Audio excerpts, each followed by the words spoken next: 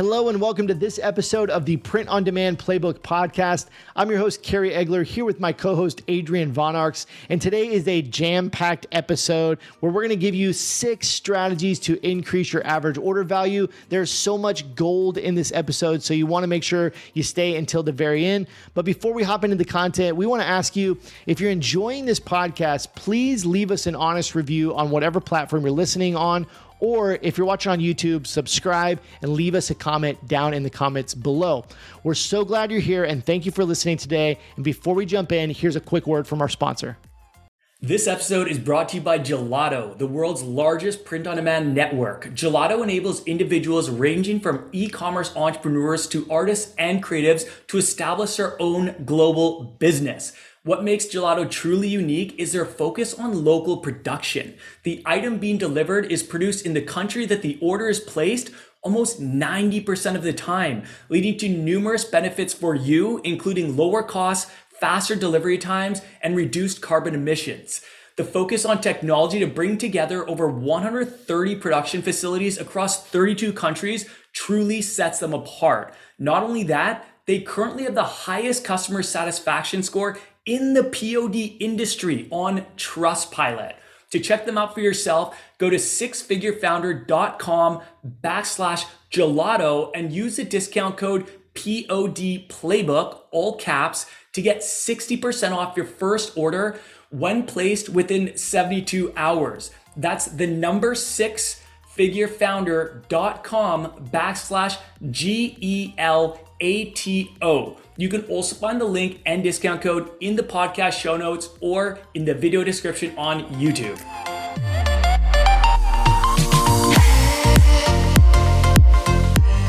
Welcome back, everybody. We're pumped to jump in today. This is 6 ways to increase your average order value. Adrian, how are you doing today? I am doing great. I am mid-move. You're moving. So my life is a little bit chaotic this week. But aside from that, man, like really good, really excited, really excited for kind of Six Figure Founder and excited for moving. So I'm actually moving back to Vancouver for a couple of months just for fun, because that's the kind of freedom and flexibility that I always dreamed of, and I can actually do it. So I feel very grateful for that. So yeah, man, nothing but good things. How about yourself? Dude, you're moving countries. We were just talking before the podcast. That's like a whole nother level of moving. It's like the last time I moved 2 miles. So it was like right down the street. You're moving like thousands of miles away. So I feel for you. And I collectively speak for the Print on Demand Playbook community that we all appreciate you making time to still be here and do this podcast for us. Oh, Thank you. Of course, man. I'm not gonna miss out on this. Like, I love jumping on these episodes and sharing what we know. And I mean, we just keep getting good positive feedback on the reviews. So it's just like more inspiration and motivation for us to keep going. But I'm doing great. Thank you for asking. Playing all the pickleball. I said, I'm doing great. Thank you for asking. Playing all the pickleball, headed to more pickleball right after this recording. So that's pretty much all I can think about. So if I mention pickleball another 16 times on this podcast, it's because I'm going there right after this podcast to play. So I'm pumped. Dude, you got pickleball in the mind these days. You're gonna be like, you're gonna be on the next ESPN Zone. What's it called? The pickle. What was that? The slam. The slam. The pickleball slam. Pickleball slam. A couple weeks ago, I was watching it at the gym. You have to be a famous. You're gonna be one of those future guys on there. You have to be an old famous tennis player to be on there. So maybe in like 30 years. Anyways, well, yeah, we want to jump in here. We want to share a review from a listener out there. We appreciate you guys so much, and so Adrian's going to share a quick review before we jump into the content today. Yeah, this is our shout out of the week. So keep the reviews coming, guys, and we're going to keep shouting you guys out. So this one is from Huge Fan. I love that name. Nice name. I hope they're talking about our podcast. And they say, I've listened to all your podcasts. That's awesome. These are great for a beginner like me. Your topics have been timely and provide great recommendations. Any chance you guys could do an episode where listeners could submit questions? Yes, absolutely. Yes. We could. We would love to, in fact. And I'm so glad that you brought this up because at the very beginning, when we were kind of planning the podcast, we were talking about having like a frequently asked questions episode occasionally where we just take the most frequently asked questions and we just kind of dive in and answer them all. So Carrie and I were talking offline about kind of how we can do this, the easiest way for you guys to get your questions to us. And right now we don't have like the smoothest way of doing it, but like feel free to DM us anytime. Like, Yes. Carrie, where's the best place to DM you with questions? Probably Instagram. It's my name. It's just KerryEgler. It will have a little verified check next to it because I Right on. am paying Meta for the verified check. Nice. But so look for the check because we have had some fraudulent accounts. But just shoot me a DM on there. If I don't respond right away, like I'll definitely see it. I just only check them from at certain times. So. But we love to like just submit those questions and maybe we'll answer them on the podcast. How can they contact you, Adrian? Yeah, that's great. For me, Instagram, same thing at Ecom Legends Academy. That's the account I check the most. That is my coaching community. So exactly the way it's spelled, Ecom Legends Academy. DM me there. Let me know that you're a podcast listener and this is one of your questions. Do the same for Carrie. And what we'll do is we'll compile them and we'll do an episode for you guys. We're more than happy. Like we're going to take this episode where you guys want, or this podcast where you guys want it to go. So if that's what you guys want, absolutely. I love it. And cool. I think in the beginning, when we were planning the podcast, we didn't know if we would actually have people actually listening to the podcast. So that wasn't something we'd thought about, but now people are listening. So that's exciting. Right. No, it is exciting. It's super cool. I would love to do that. More than happy to. So sweet. Well, we'll definitely work on that. You guys, in the meantime, send us your questions. But why don't we just hop in here and talk about today's episode? So we're going to be talking about how to get customers to spend more money at your store. That is really what this is. And the kind of scientific technical term for it is average order value, or AOV. So what I had in mind was we would give you guys the definition of average order value just so everyone knows. And then we would give you kind of the formula that people use to calculate average order value, which is actually super simple. And then we will dive in and we will talk about 6 ways that you can increase the average order value on your store. So how does that sound to you, Carrie? It sounds great, dude. And I also want to throw in there just why average order value is important. Like how I look at it through the lens that I look at it. But I love it if you started just by kind of the definition and kind of telling people how they could calculate their average order value. For sure. So I want to try to make this as easy to understand as possible because I think some people do get complicated by this, but I think some people overcomplicate their explanation and make it more complicated than it is. At the end of the day, in the simplest terms, you are just increasing your average order value is essentially just trying to increase the amount that each customer spends on your store, period. That's it. That's what it is. But the more technical definition, according to Shopify, is the average order value, also known as AOV, which a lot of people refer to it as that, is the average dollar amount customers spend each time an order is placed on your shop. So to calculate the average order value, all you have to do is add up your store's revenue, so your sales, how much did your store make, and divide it by the total number of orders. And in case that was unclear, I just want to give a really quick and simple example. So let's say that your store made $5,000 in sales and you made 100 orders. So you made 5,000 and that was from 100 orders. Your average order value would be $50. That means on average, your customers spend $50 each time they make a purchase from your store. So hopefully that makes sense. And the other thing I want to say about this is don't let this overwhelm you too much. Like if you are just starting, you don't need this, if you're working on getting your designs and just working on building your website, I would actually recommend doing this as a next step, part of, conversion optimizing your website. And so I don't want people to get overwhelmed or let this hold them back from taking action, especially if you're in the early steps. But I just want to kind of put that disclaimer out there. And the last thing I want to say about it is, fortunately, Shopify has just a crazy number of apps in the Shopify App Store that can help you increase your average order value with very little work on your part. So that should bring some comfort as well. And we're going to talk about some of those. So a couple of thoughts on that. Number one is that I just wanted to add is why one of the reasons this number is important is so I don't know if you kind of look at your store like this, especially when you're marketing and everything, Adrian, but the way I always look at it is, I think a lot of people, especially beginners, especially when you're spending money on marketing, if you're spending money on ads and different things, you're kind of relating that to like your core product and what your profit margin is on that.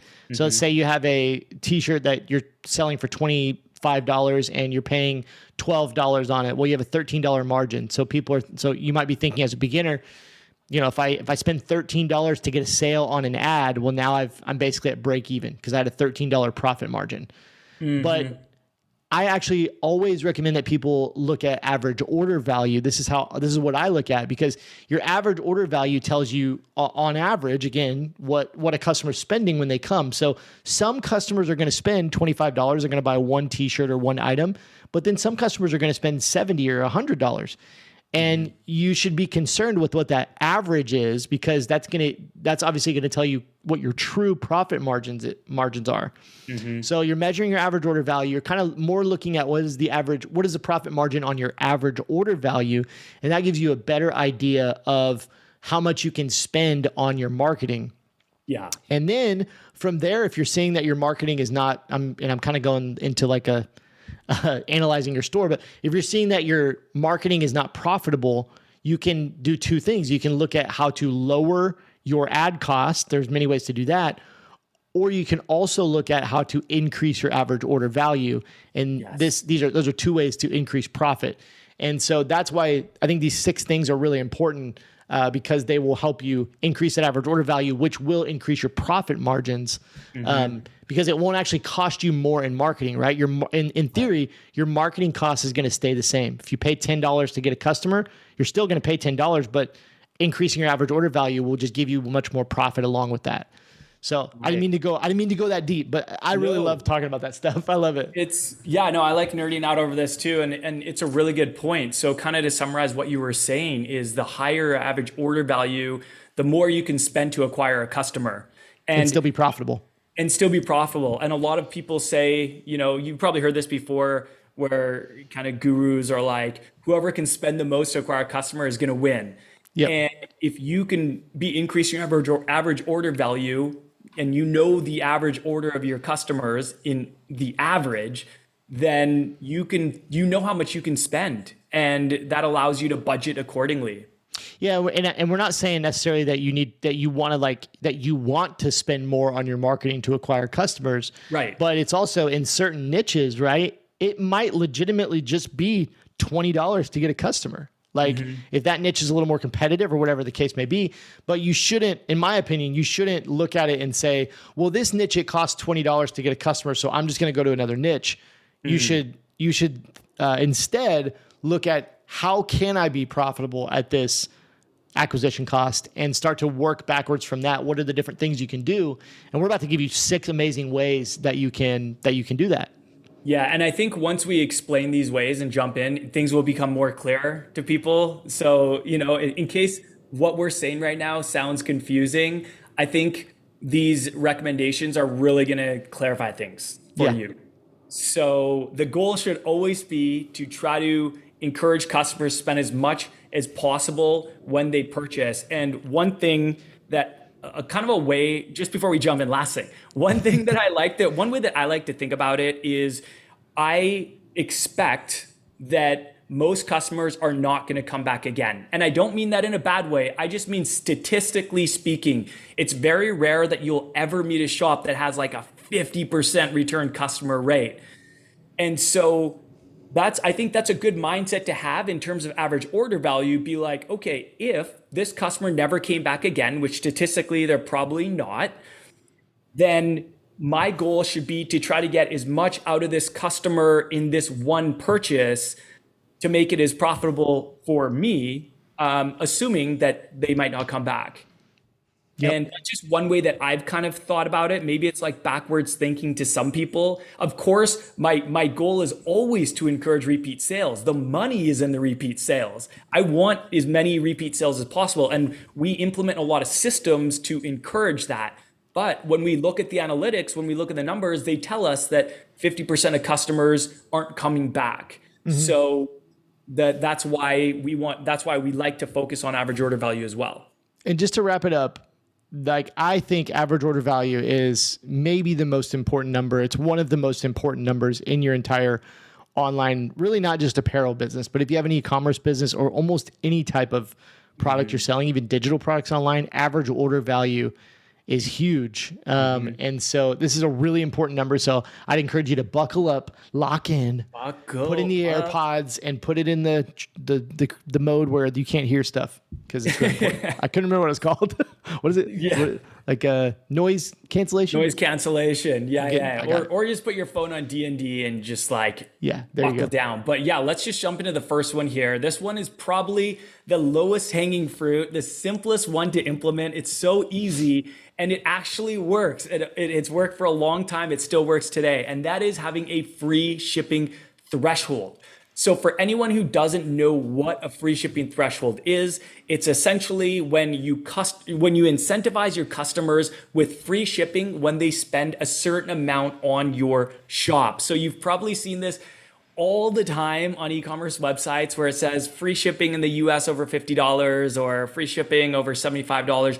That is an example of a free shipping threshold. And I don't know about you guys, but those things lure me in. Like, Carrie, I seriously, when I see free shipping thresholds, I will spend more to get that free shipping because I feel like I'm getting more value. At least I'm getting another item and not paying for the shipping. Whereas if you're paying for the shipping, you're not getting anything tangible for it. You know what I mean? Dude, yeah, they get me every single time. Like there's a reason you see this on so many e-commerce websites. I mean, it's all because think about it. You add an item to the cart, and you're like, let me go to checkout. And what happens?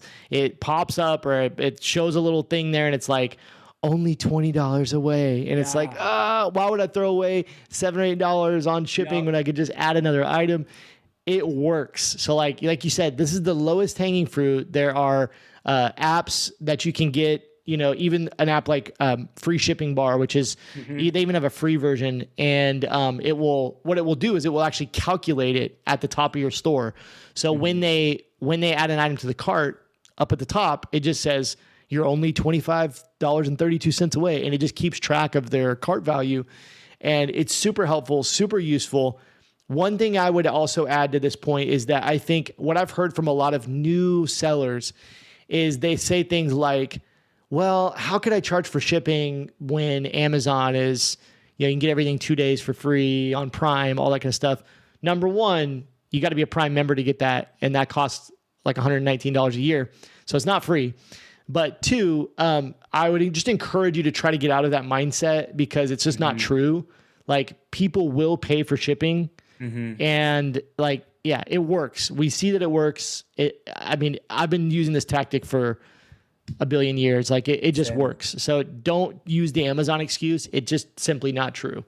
Yeah. And I mean, one way to look at it is like, this is kind of giving you a way to compete with Amazon. No, maybe you can't offer free shipping because that's really expensive. Amazon is a company that I believe they don't actually make money on paper every year.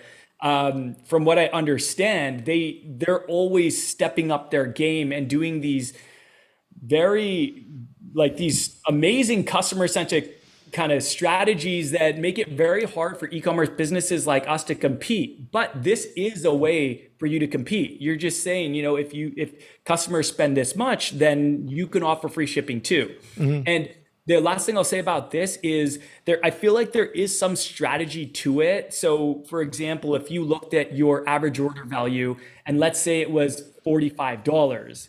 That's a great point. Offering free shipping on orders over $50, the average customer is only going to need to spend like $5 more or, like to get that free shipping. They'll probably spend more, but that's like a good way of thinking about it, because if your average order value is $45 and you're saying free shipping over $150, it's highly unlikely that someone that when most customers spend $45, it's highly unlikely that they're going to spend $150. So I do think that this is something to take into consideration. Think about your average order value.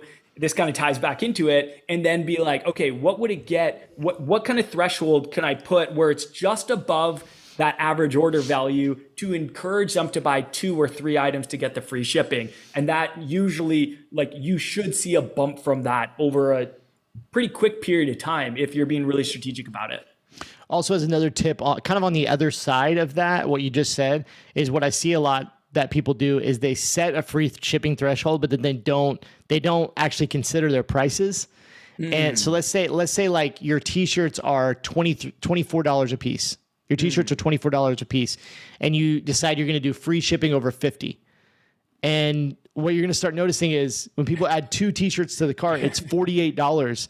And that is just going to piss people off. I'm telling you. So totally. Either 2 options: lower it to 45 or 40 to help them qualify, so that you'll get a lot more sales that way, because you'll start getting a bunch of abandoned carts if it's just everybody's hitting 48 and not quite hitting the 50. So either lower the threshold or raise your prices. Either of them work. You could raise your prices up to 26, 27 to where more people start qualifying, and you've also increased your profit because you've just raised the prices. So it's just, don't fall victim to that. If you're like, this is a great idea, I want to do it right now, but then you don't actually do the math on your most popular products, like you gotta kind of consider that. Totally, 100%. All right, why don't you take number 2, Carrie? I'm going to take number 2. I want to mention one thing real quick though. This is kind of off subject. So we were talking, I'm just going to give them a sneak peek. We were talking before this episode about maybe doing some episodes where we kind of do these large brand breakdowns, where we look at a huge clothing brand that maybe a lot of people have heard of, and we kind of break down maybe how they were started, or how much revenue they're bringing in based off their traffic, and kind of what their strategies are. Like, how are they doing this? First of all, if you go DM us on Instagram, let us know what you think about that idea. Like, if we were to take a huge brand and really like dig in, break it down, and try to figure out why they're successful on a podcast episode, I want to know what you would think of that. Just shoot us a DM, let us know if that's a cool idea. But I wanted to ask you, because we were thinking about this. Are you familiar with the brand Fabletics? It's like Kevin Hart. Of course. Absolutely. Yeah. Are you familiar with their strategy? Because I just got wind of this strategy, and I think we should maybe do a brand breakdown on Fabletics, for the simple fact that their pricing strategy is so, like, I think it's genius, but at the same time, I'm like, is it genius? I mean, I think it is, because they're super successful, but I'm almost wondering if there's something there that we could utilize, that people could utilize. Are you familiar with how they do their whole business? So I know that they have a membership, right? They have a membership. Kind of. Okay. From what I understood, they have like a membership, and they usually use kind of a loss leader. Like, they give people an irresistible offer to get in. It'll be like, oh, two leggings for $25 or something like crazy cheap, just to get them kind of hooked. And then people can continue buying, but they're more expensive moving forward. Is that kind of what you're getting at, or what? I want to save this for another episode. I was thinking about the free shipping thing and all that stuff, and like, it just kind of jogged my brain, because I thought this was so interesting. So basically, there's one piece you're missing there. I think you may already know this, but this is what kind of blew my mind. My brother orders all their stuff. He's like, it's the best athletic stuff ever. Like, it's so good. So they have this membership that's $59.99 a month, which is really, I think that's really expensive. Like, you pay $59.99 a month, but then that gives you access to the cheap deals, like the 2 for $24 and all this stuff. Here's the kicker though, that I did not know. I was telling my wife, I was like, cause she was looking for some athletic clothes. I was like, you should check out Fabletics. She went on there and she was like, she read about it. She was like, I'm not paying $59.99 a month. Like, what is this scam? Like, no. So I was like, I think there's something else to this. So I asked my brother, and my brother was like, no, you got it all wrong. It's $59.99 a month, but that they give you that as a credit towards clothes. Oh. And I was like, what? Like, it kind of blew my mind. Yeah. So like, you get people on in a continuity for $59.99 a month, but every single month you automatically have $60 that you can use for new clothes. And you also get access to all those deals as a VIP member paying that $59 a month. So it's like, wow. I was just kind of thinking about it. I was like, man, this is a great deal. Like they're always running the 2 for $24 sales and all this stuff. That's kind of like a VIP deal. It's like, I spend $60, way more than $60 a month on clothes personally. Right. It's like, should I do that? Like, it kind of got me. I haven't signed up yet, but like, I think we should this should maybe be a brand where we break down their whole marketing strategy. Cause they also do some other cool things that I'd love to talk about in another episode, but anyways. Yeah. It was started by, I think, Kate Hudson, wasn't it? Yeah, I think so. And I know Kevin Hart is like part owner or maybe spokesman. Yeah, I've seen Kevin Hart on there. It's like, from what I understand, their kind of USP is they're like Lululemon, but cheaper. It's like Lululemon quality, but way cheaper. Well, but here's the weird thing is if you're not a VIP member, the prices are pretty expensive. Like I wouldn't say expensive, but they're definitely not cheap. Right. And so they get you, like you said, by saying, hey, become a VIP member, you get this discounted pricing. It's just something I haven't really seen a lot. And then the $59 credit just kind of blew my mind. I didn't know that aspect about the credit. That actually makes it so much more appealing. Yeah. Right? But it also makes people feel like I got to use this. I need to use this money. And I wonder if it goes away. I don't think you can. I bet you can't stack it. I bet it's like you got to use it each month. I don't know. Yeah, no, that's really interesting. Going on kind of like asking the listeners what if they like this idea. I also would like to know if they would like us to do big brands or if they would like to us to focus on some kind of like 6 and 7 figure e-commerce brands that we see that are doing really well. Cause there's so many of them out there. Oh, yeah. A lot of them have different strategies for acquiring customers. Like you look at someone like the Whole Strengths of the world. They're huge on Instagram Reels and TikTok. They're also running a lot of ads, but then you look at, they're different companies that are really successful. They have kind of different strategies. And the cool thing about that is like, these are brands that started just like we all do. Listeners, whereas Fabletics, some people might be like, well, I'm never going to do Fabletics. I don't know. But I mean, that's a good question. Like, would you guys like to see us do it of some really big brands, or would you like to see us do the deep dives of like some e-commerce apparel brands that are kind of in the 6 and 7 figure range and kind of talk about their strategies that you can, mimic? Well, I think listeners would get the most value out of, like you said, those 6 and 7 figure brands. Mm-hmm. But I do also think what you can take from those really big brands like that, like a Fabletics, the reason I think it'd be cool to break them down is because it's the strategies, like the customer acquisition customer acquisition strategies. Mm-hmm. I mean, if we could break down that whole path and like really look at it, man, I think that's so cool. Like I would love to listen to that and just you figure out what elements that we could all take and put into our smaller businesses. Maybe it's not a $59.99 a month credit, but maybe like we've talked about before, doing a sale where you get a free credit towards your purchase. Mm-hmm. And maybe we look at Fabletics and adjust it and do something similar. Might work great for our brands. Anyways.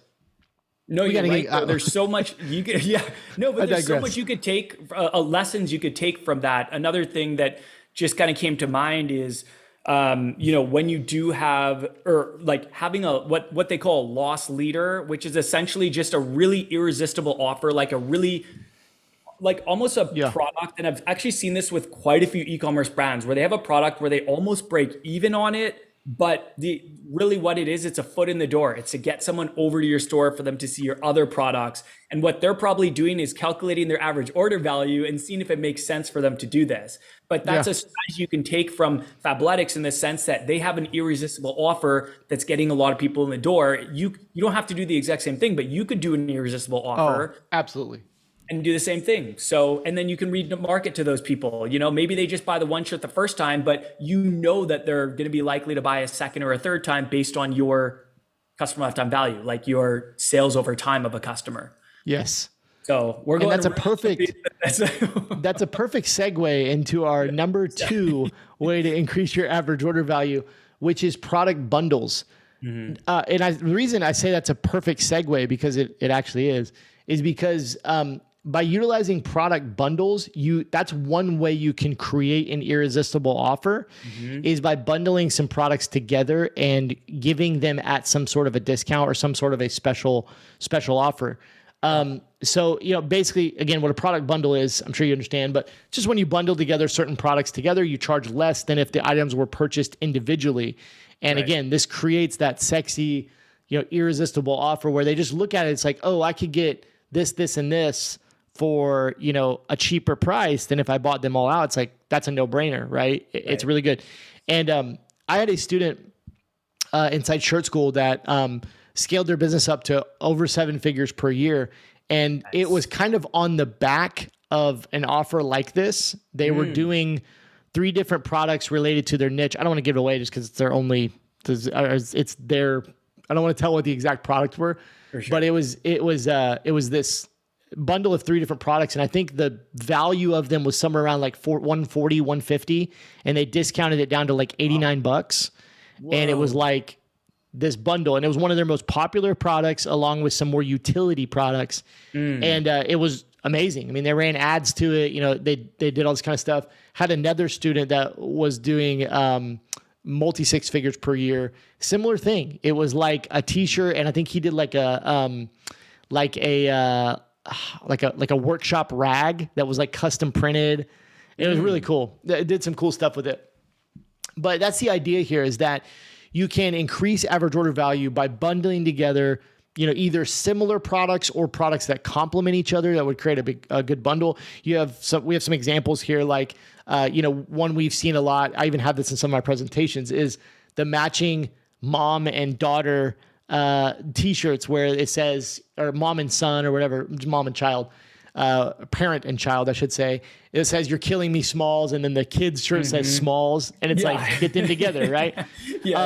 One that we just saw the other day in this exact same vein, one of our 6-figure founder students, they have an offer like this. And it's actually, I guess I probably shouldn't give it away because you can really tell what it is, but it's for kids and they can match with one of their toys. Like they can match with, so it, like, that was a really cool idea. And then you also have on here, like during the pandemic, a shirt and a matching mask was a cool bundle. But generally just really be thinking of utility items that you could add in that have high perceived value that you could bundle together and give it a discount. And that's a good way to get your average order value up. Thoughts, Adrian? Yeah, that was really well said. That was not well said. I was stumbling. I thought it was well said. I don't have a lot to add to that. Product bundles are pretty much exactly what they sound like. They're bundled products. And I just like that you emphasize that they should be complementary. That's going to increase the conversion rate. That's going to increase the percentage that someone's going to take it, because, you want to put a product in front of them being like, oh, I can get this product and the second product that I also like, but they might not have been thinking about buying, but I can get them for significantly less than if I bought them separately. So it's a great incentive. And I think that a lot of people have a lot of success doing this. And a couple apps that, never mind. I have some app recommendations for the other ones. The bundling, that's kind of all I have to say about that. I think that was well said, Carrie. So why don't we hop on to number 3? And what I've done is I've actually broken up the next couple, even though they kind of complement each other, and some people might even think of them the same, but I broke them up for a particular reason. And so I'll try to explain them differently as possible. But the next one is cross sells and order bumps. Essentially the same thing. And cross sells or order bumps are essentially when you try and get customers to purchase more than they originally intended. And the best example that I can think of for this, hands down, is Amazon. How many times, Carrie, do you go onto Amazon, you go and you select the product that you want to buy, and then below it says something like frequently bought together, and it makes so much sense. For example, if you are buying a camera and then it says frequently brought together, it's like a battery for that, specifically for that camera. Or another thing they do is they also advertise sometimes the bundles. So like that, where you go to look at a camera and you're like, oh, I'm going to add this to cart. But then it's like, it's like, frequently bought together, and it's like you can actually get the bundle at a discounted price, like, and it has all these different bundles. Like I'm thinking of a camera specifically. Yeah. So it's like, that's like combining two of the tactics, but keep going. They're the kings of this. Like, honestly, the algorithm. You want to just too see good. the best in the business at like upsells, cross sells, product bundling. It is Amazon.com. And that is why, funny enough, some of these apps in the Shopify store, they actually try to mimic Amazon. They try to make the app on your website look like Amazon. They'll use the same verbiage. They'll lay it out the same way because they know that Amazon is the conversion kings. And I highly recommend just going on there for market research purposes and look at all the things they're doing. You can take a lot of great ideas from there. And a lot of times there's an app in the Shopify store that can create something similar for you, for your store. So you don't have to go in and code and do all this crazy stuff, because none of us want to be in there coding, that's for sure. So, yeah, they're the absolute best example. And some of the apps, there's so many apps. Like if you just go into the Shopify App Store and type in cross sells, you're going to get so many different apps. But a couple of the ones that I've either used or a lot of other people use are really popular is the Also Bought app. That's one that I used for a really long time. And that essentially mimics Amazon. So it just says customers who bought this also bought. And from what I understand, they look at all the data of your sales and they show the customers the products that people bought when they bought the product that they just added to their store. Does that make sense, Carrie? Did I explain that okay? So if someone adds a t-shirt and there's a hoodie that a lot of people buy when they purchase that t-shirt, they'll show that hoodie and say customers who bought this also bought this. And so it's actually strategic. They're not just showing them random stuff. They're actually showing them the stuff that a lot of people do buy. Maybe it's a shirt and a matching hat. They'll show them the matching hat, something like that. I think it's brilliant. And there's another app called Frequently Bought Together, which they're essentially the same thing. And they just kind of mimic Amazon, but that stuff can really work well. So yes, yeah, very good. I love it. Personally, I'm not like a huge fan of cross sales, but I do like order bumps when they're done in a certain way. Cause like on an order bump, if it can be like a no brainer item, like, oh, I gotta have that, right? Like $10. Yeah. That's like a great example of like an order bump, just having like a little, I'll add that on for $10, especially if it gets them to go over the free shipping threshold. You know what I'm saying? Yeah. Yes. But, just those are kind of the strategic things to think about. Like depending on the niche you're in, there might be either another print on demand product. Like for instance, like a sticker, right? Like stickers. Let's say you're selling t-shirts in some niche or something, and you set up an order bump that's like, hey, you want to add a 3-pack of stickers for $10, that's like, and it's, it's maybe the same design or something similar. I mean, I'd probably add it on, right? Like, oh yeah, $10, boom. Like I just add it on at the end. So I like that a lot, just to kind of bump your average order value. Yeah. Yeah. Good point. Number four is in the same vein as cross sales and order bumps, but number 4 is upsells. So similar to cross sales, upsells are when you try and get customers to purchase more than they originally intended. But these are a little bit different in the kind of the strategy. There's really 2 types of upsells. And the first type is a pre-purchase upsell, and the second type is a post-purchase upsell. So, I mean, there's a number of ways to kind of describe these, but my favorite, there's a couple things I've seen in Shopify stores that I like, dislike. I don't generally anymore really go with the pop-up kind of upsell, but I know that, that was something that is still used from time to time, but I think stores more used years ago was a little bit more popular. What's become more popular in more recent years is post-purchase upsells, because they work so dang good. They just work so good. I'll explain those in a minute.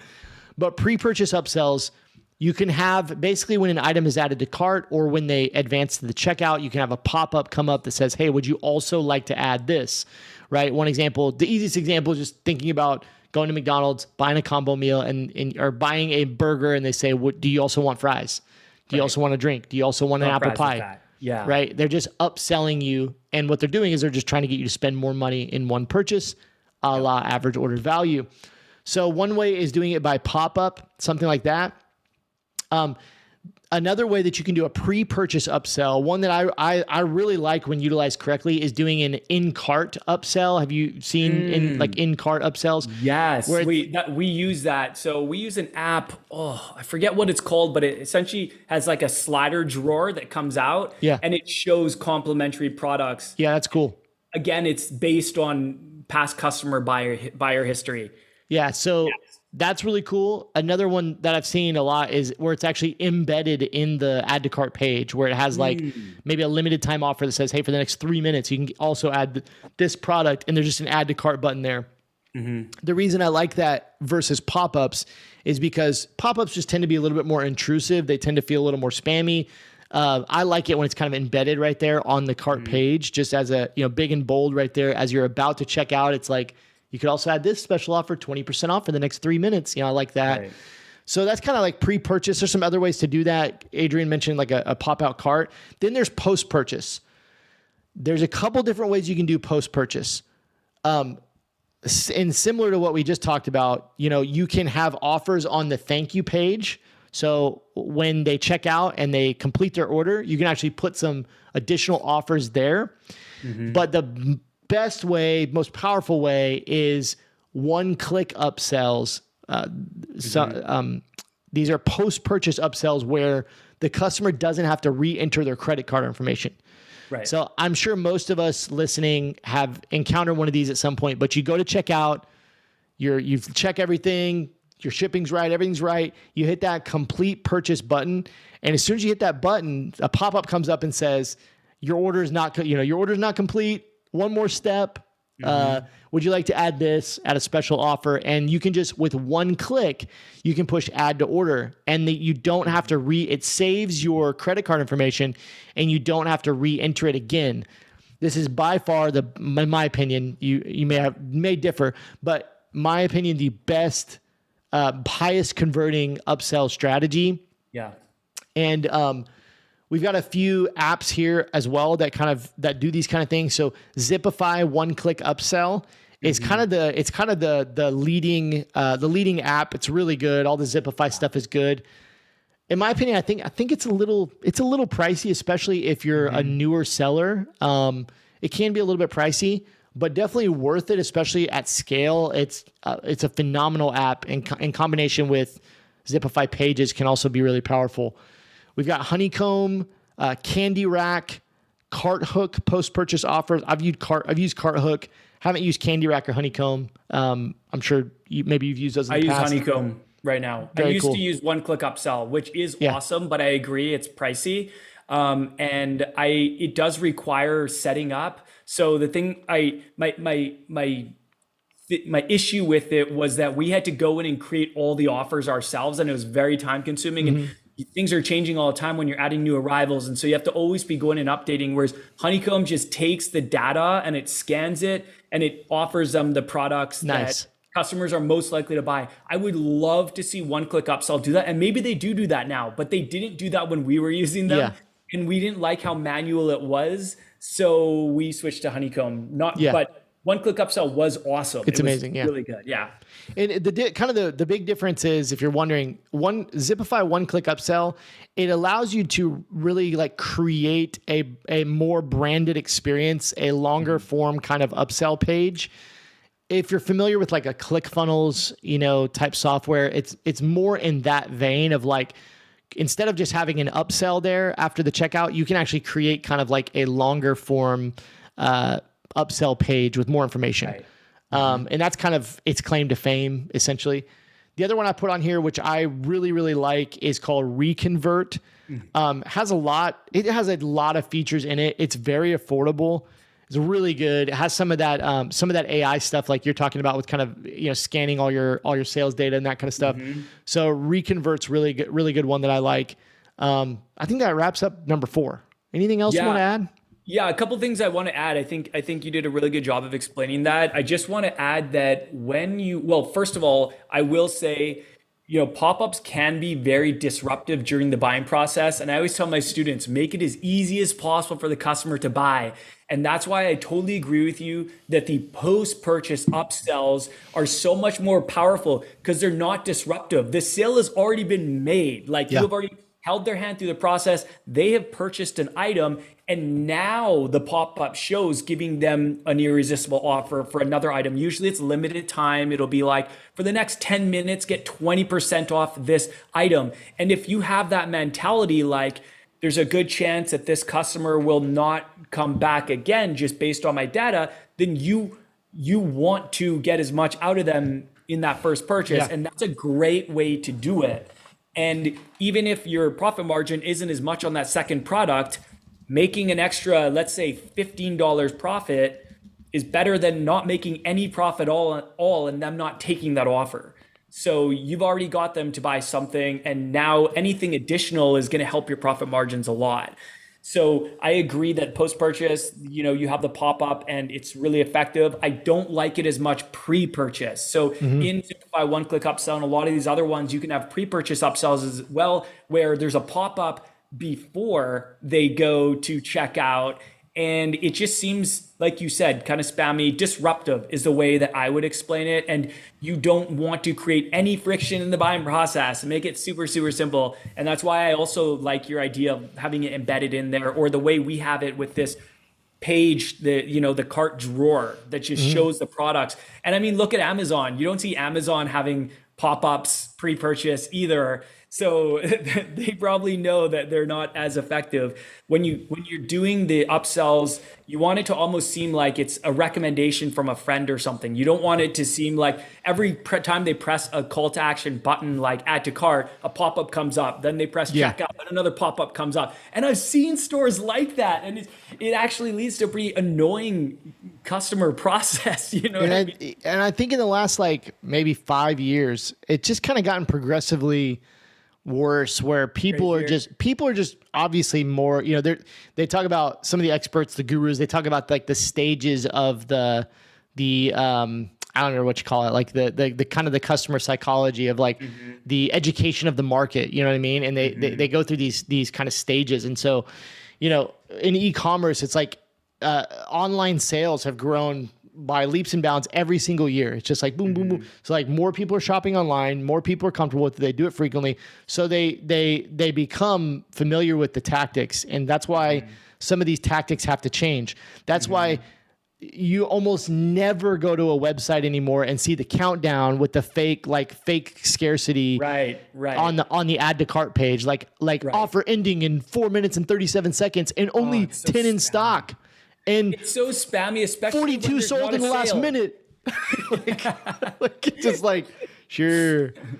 Yeah, no, I remember a couple of years ago, that was really big. The urgency clocks and saying 5 people are looking at this right now, and there's only 4 left in stock, and you can only get it for the next 2 minutes. And the funniest thing is when it's it doesn't make sense. They're not even getting a deal. It's not a sale, and it's your order is only available for a couple of minutes. It's really, you think you're not fooling anybody? It actually makes you break trust. I actually think it has an opposite effect. You're why is there always only one in stock? There's only one left every website I go to. Right. Or how is there always only one in stock? Yeah, exactly. No, it's true. The other thing funny. I was going to say is you don't necessarily need to offer a discount for pre-purchase or post-purchase, but you got to expect that if you give people an incentive, it's going to improve your conversion rates. What I see quite a few companies do, and we actually played around with this too, maybe we still do this in our store, but we don't give a discount for the pre-purchase, but we give a discount for the post-purchase. So the pre-purchase is like a recommendation based on what other people bought. It's going to show them something else that's very complimentary. And we're just trying to show them that it exists, because you would be surprised. I mean, you know this, Carrie, but I think a lot of people would be surprised how many people, when they see an ad, they just go straight to that product, just buy that product, and they don't look at anything else on your store. They might not even know that you have 5 other products with this exact same design and some that they would love that would make so much sense for them. So that's kind of how we think of our pre-purchase upsells. And then post-purchase, because they've already purchased from us, we've already made that sale, and we don't want to assume that they're all going to come back again. We're what can we give them? What irresistible offer can we give them to get them to spend more so that we make more profit from the sale, they get more, and hopefully they'll come back. But if they don't, at least we kind of, we're able to maximize that average order value. Yes. So yeah, I want to Good say, and stuff. the last thing I wanted to say was there's some kind of out of the box upsells that I've seen. And a couple of them are, one, have you ever heard of the skip the line upsell where you can pay for priority? Yes. I I did that. What's that? I've done that. And it was, yes, it worked like hotcakes. Yeah. Dude, the brand that I talked to, they did it and they said it worked like hotcakes too, especially around Christmas time when people are worried about not getting orders in time. So just to explain to the listeners what this means is essentially you pay a fee to get your order made priority, to get it jump other people's orders. So maybe you were the 50th order that day and your order is going to get fulfilled in that order, but you could pay $5 to skip the line and all of a sudden you're first on the list for the fulfillment. So it helps your chances. There's not really any way to do that with print on demand, right? Just kind of jogging your brain. You can't really do that with print on demand. It would be really challenging. They self-fulfilled from their own. That's what I did when I was doing it. Yeah, so they were an apparel company. They were like a e-commerce apparel brand, super successful. But I think that's the only way they could do it. Like if you did it from print on demand, you would probably have to manually. It wouldn't be worth your time. No. Like you'd have to manually go and like, I don't know, like pause all the other orders above it. It just wouldn't make sense probably. So what I did, An app for that in the future. what I did was basically it was a limited time offer. Like we're only selling it for the next 14 days or something. And I basically just said because of the popularity, because of the high demand, you can check this box to get priority, to get your order shipped first. And I think I just charged like $2.95. Wow, that's really reasonable. But like if you could charge more than that, I think you could easily charge like $4.95, maybe even like $9.95. But I would like so going back to earlier, we talked about order bumps. If you are fulfilling your own stuff, like this is a no-brainer. Just especially during the entire fourth quarter, from like October through the end of the year, just literally add an order bump that's like want to get your order before everyone else. Like check this box for $6.95 or something. You will absolutely crush it, and it's 100% profit.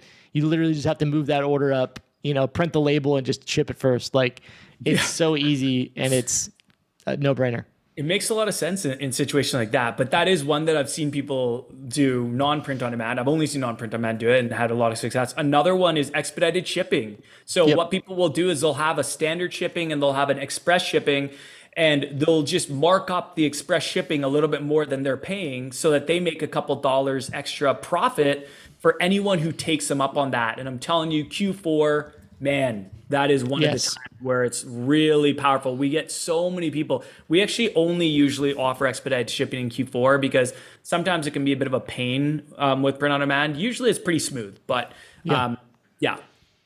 So, and then I think you got number 5. Right? Oh, okay. The last thing I was going to say is real quick is shipping insurance. This is something that was really big like a year or two ago, where people would use an app that had shipping insurance and they'd charge a couple dollars and it would secure your order and make it so that if your order was lost for any reason in transit, there would be no questions asked. You would have the order resent to you and you wouldn't have to repay to order it or anything like that. So I did see people using that. Although I will say I've seen it kind of fall off lately. Like it was really big maybe like 1 or 2 years ago, and I see it a lot less now. So I think it was more popular when there was all the delays and everything with, and all the issues during the pandemic with like USPS and that kind of stuff. Like there was so many issues. Yeah. And so I think it's probably more popular at that time, but I bet it still works. Yeah. I'm sure people, so there's apps for it. Like you can get them in the Shopify App Store. Wow. So, all right. Number 5, we talked about upsells for so long. Let's jump on to because they're so good. There's so much to say about them and they're just so powerful. But all right, number 5, customer loyalty program. So this is exactly, again, what it sounds like. You're offering incentives for your customers to either earn rewards or points or something under your loyalty program. And this can significantly increase your average order value. So you see so many brands that have customer loyalty programs, and there's a reason for that because their goal is to get customers to A, spend more, and two, buy more frequently.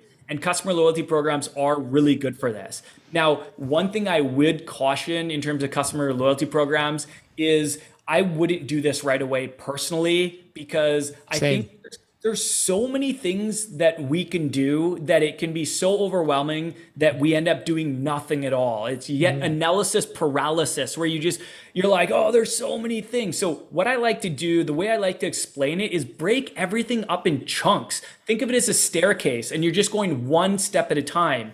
So this would be something I would only do after I knew my niche, I had designs, my website was finished, the minimal viable product of my website was finished, and I was starting to market my products, and I was feeling good about things. I had done a lot of that upfront work, and now it's just kind of focused on marketing and dropping new designs. It would be somewhere around this point that I would consider implementing this as like a future project. Yes. But Carrie, excuse me, your thoughts. I mean, I think customer loyalty programs can be really powerful, but it just like you said, this would to me, this would be lowest on the totem pole out of all six of like things you should do to get your average order value up. This is probably at scale. It makes a lot of sense.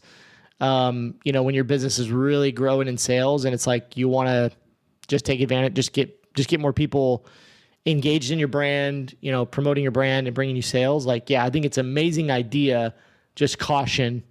If you don't have any sales, don't do this. It doesn't make sense. Because you're going to be paying to have that app or whatever it is for your loyalty program, most likely. And maybe there's some freemiums where only when you get a certain amount of people in, you start paying. But still, it's extra work. And if it's work that's not going to be rewarded, then like there's no harm in doing that as a next step and focusing on things that are more important, like revenue generating activities such as dropping new designs and marketing your products, getting them in front of people and making those sales. Yep. Okay. The final one, number 6. And I think we're going to talk about this in a future episode, but number 6 is repeat customer sales. Now, the reason I put this on here is literally because of one stat that I just think about almost daily. That's out there, and I've put this stat in my presentations for years just because it's like so powerful. But it is simply this: repeat customers are 9 times more likely to convert. Like they're at 9 times more likely to buy than first-time buyers. That's powerful. And they spend 3 times more on average than first-time buyers. So they're 9 times more likely to convert to sales, and they spend 3 times more than first-time buyers. So I know you kind of talked about this a little bit in the beginning about repeat sales. Like you've been saying it throughout. Like we don't know if people are going to come back. Absolutely agree with that. But at the same time, like that doesn't mean you shouldn't try to get people to come back, right? We both are huge believers in email marketing and these follow-up methods. And so really one of the most powerful things you can do, and to me, it is kind of low-hanging fruit because if you're actively driving traffic to your website, like you're getting daily clicks to your website, it's not hard to build your email list and then send them an email each week and try to get some repeat buyers, even if it's at small scale. But anyways, repeat customers 9 times more likely to convert to sale and spend 3 times more on average than first time buyers. So getting repeat customer sales, easy way to increase your average order value. 3 ways you can do that. Email marketing, number 1, of course.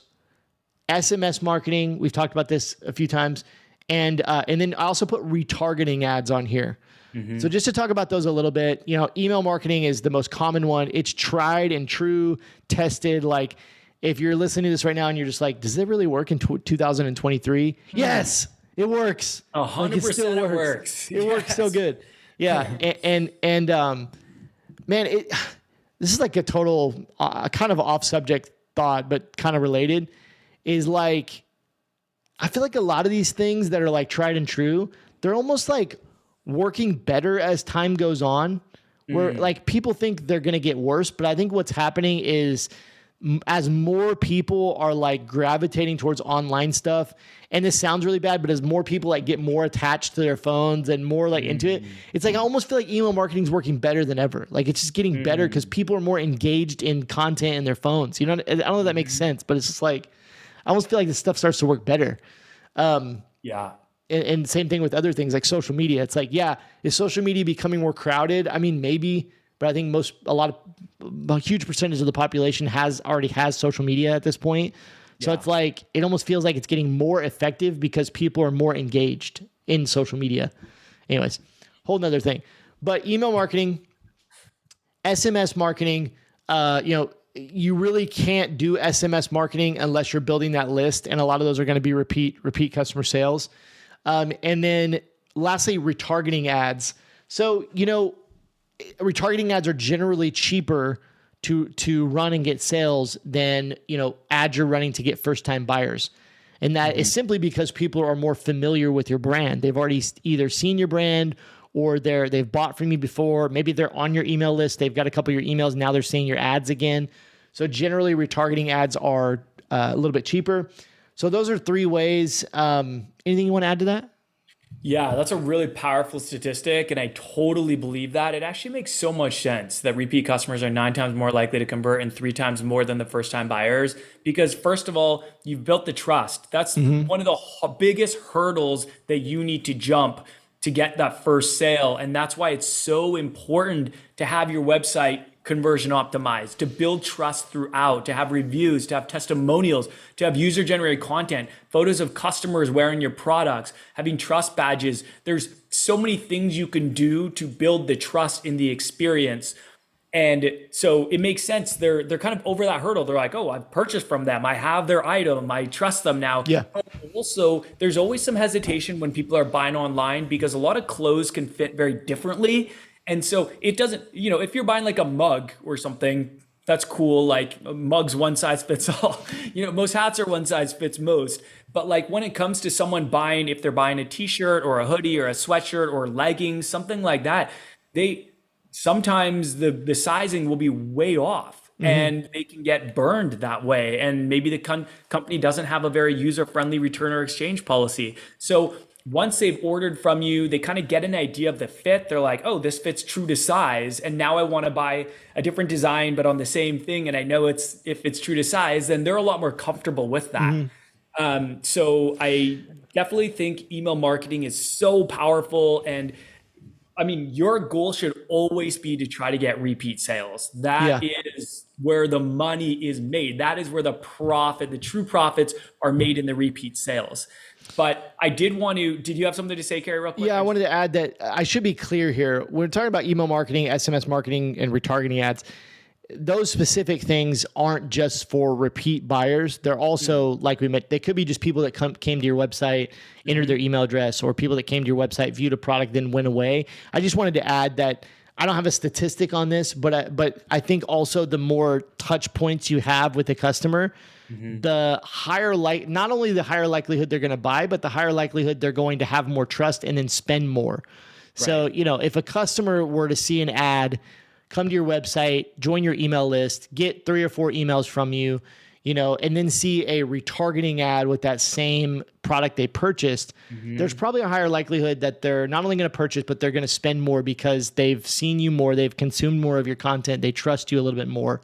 So I just kind of want to add that because some of the things here weren't necessarily just for repeat customer sales, but specifically focusing on repeat customer sales, huge boost in average order value by doing that. Yeah, and I'm glad you brought that up about how it's not only email marketing, SMS marketing is not only for repeat sales, because I read a report that said the average person has to see something 7 times before they make a purchase. And yeah, sometimes you get impulse buyers who see it once and they buy, awesome. But most people don't. Like I don't buy most things when I see it the first time.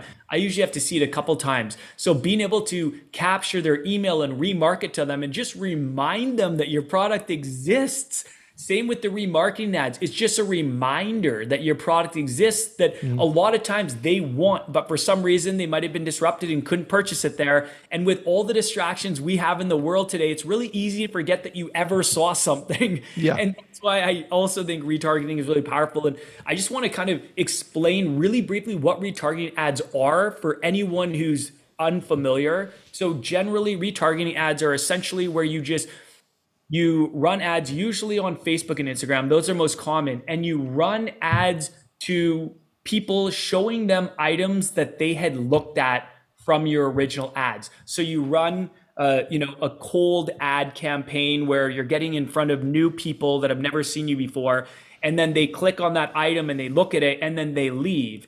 And then what you do is you run retargeting ads to show them that same product. And a lot of times the marketers will use language like, oh, did you see something you liked? Or did you forget something? Or something just to remind them like, hey, don't forget about this. And sometimes they'll add an incentive like use this code for free shipping. And if you complete your order now, there's a lot of ways that you can leverage that to kind of get them over the hump. But I just you can also do that. You can also do almost the same thing when they're on your email list. You know, in Klaviyo, it's called browse abandonment. Yep. But like if they're on your email list, whether they've purchased from you or not, once they're on your email list and they go to your website and they view a product, if they're just browsing around, you can actually then tell Klaviyo, and I'm sure a lot of other email marketing softwares, but you can tell Klaviyo, if somebody on my email list views a product, trigger this sequence. And it will actually send them an email and show them that product they were just looking at on your website, which is kind of crazy. I still am like, it's so cool. It's so cool. Yeah. But as long as they're on your email list, it's almost like a retargeting email to get them to purchase that product if they were just browsing. So it's pretty nifty. It's pretty nifty. Yeah, we live in the coolest time ever, man. Like we've got all this technology at our fingertips. We got social media at our fingertips, which didn't even exist a couple decades ago. So much opportunity. Like there is just endless opportunity out there for anyone who wants to just jump on it and put in the work. Yep. So I truly believe we live in the best time ever for e-commerce and just for like marketing in general. I would hate to have to go the old route with like either having to start a brick and mortar and that huge upfront investment, or like find creative ways like advertising in magazines or newspapers. Handing out flyers or something. Like, yeah, I think about that sometimes. I'm like, I would hate that. Like we're so lucky. I just feel like we live in such a good time to be doing this. For sure. That was a lot of fun. That was a lot, dude. We just talked about a lot of stuff. It's because I got off on my Fabletics rant. Their ads, man, they're so persistent. I've just been like, they've been blowing me up. Like been, oh my God, I haven't even purchased anything yet, but like, I feel like I'm going to make a purchase because they're just so persistent. It's ridiculous. Yeah. It's a lesson. There's a lesson there. Right. No, it's interesting. They seem to like come out of nowhere a couple years ago, and now they're just everywhere. They opened up a physical location down the street from me, and I've seen other locations pop up as well. And ironically, the one down the street from me is really close to Lululemon, like dangerously close to Lululemon. You think that was an accident? You think that was not intentional? Oh, they're calling them out in their ads. They call them out directly in their ads. They're like really? Better than Lululemon, ballsy. You know. Or they had one from a guy, like an independent creator. I love when brands, I want to save this for another episode, but they had one from an independent creator that was like doing a comparison between Fabletics and Lululemon, but it was an ad. Like they ran it as an ad, and he's like, here's what I thought between these two, which is better? And I was like, it's such a great ad. Clever. Yeah. So clever. Anyways, I think that's the end of the episode. What's that? I think that's the end of the episode. Yes. That was a lot of fun. There was a lot discussed there, so let's not overwhelm anyone anymore. Let's not give any more information. I think that's a lot to digest, but hopefully that makes sense to everyone. And if anything ever doesn't make sense to any of you guys, or you need clarity on anything, let us know. DM us on social media, Carrie at Carrie Egler, me at Ecom Legends Academy on Instagram. Let us know if you have need any clarity. We're always happy to help. This is what we do. So just to remind you before we check out anybody who's or before we close up this episode, submit questions. You can do that just by DMing us on Instagram. We just talked about it. So if you have questions like you'd love for us to answer on the podcast, just shoot us a DM on Instagram. Yeah. Also, we'd love to know if you want us to do kind of these deep brand breakdowns where we explain why big brands or small brands are successful and kind of pull out some strategies, some tactics, some different things that you can use in your own business. Does that sound interesting to you? Let us know in the DMs on Instagram. Cool. Yeah. Thank you for listening. We'll have a more seamless process for that in the future, but this is also the beauty of Instagram. It's like in your phone's probably in your hand right now. So you can go on there and DM us immediately. So this has been a lot of fun, Carey. And we will wrap it up there. So we will talk to you guys in the next one. See you.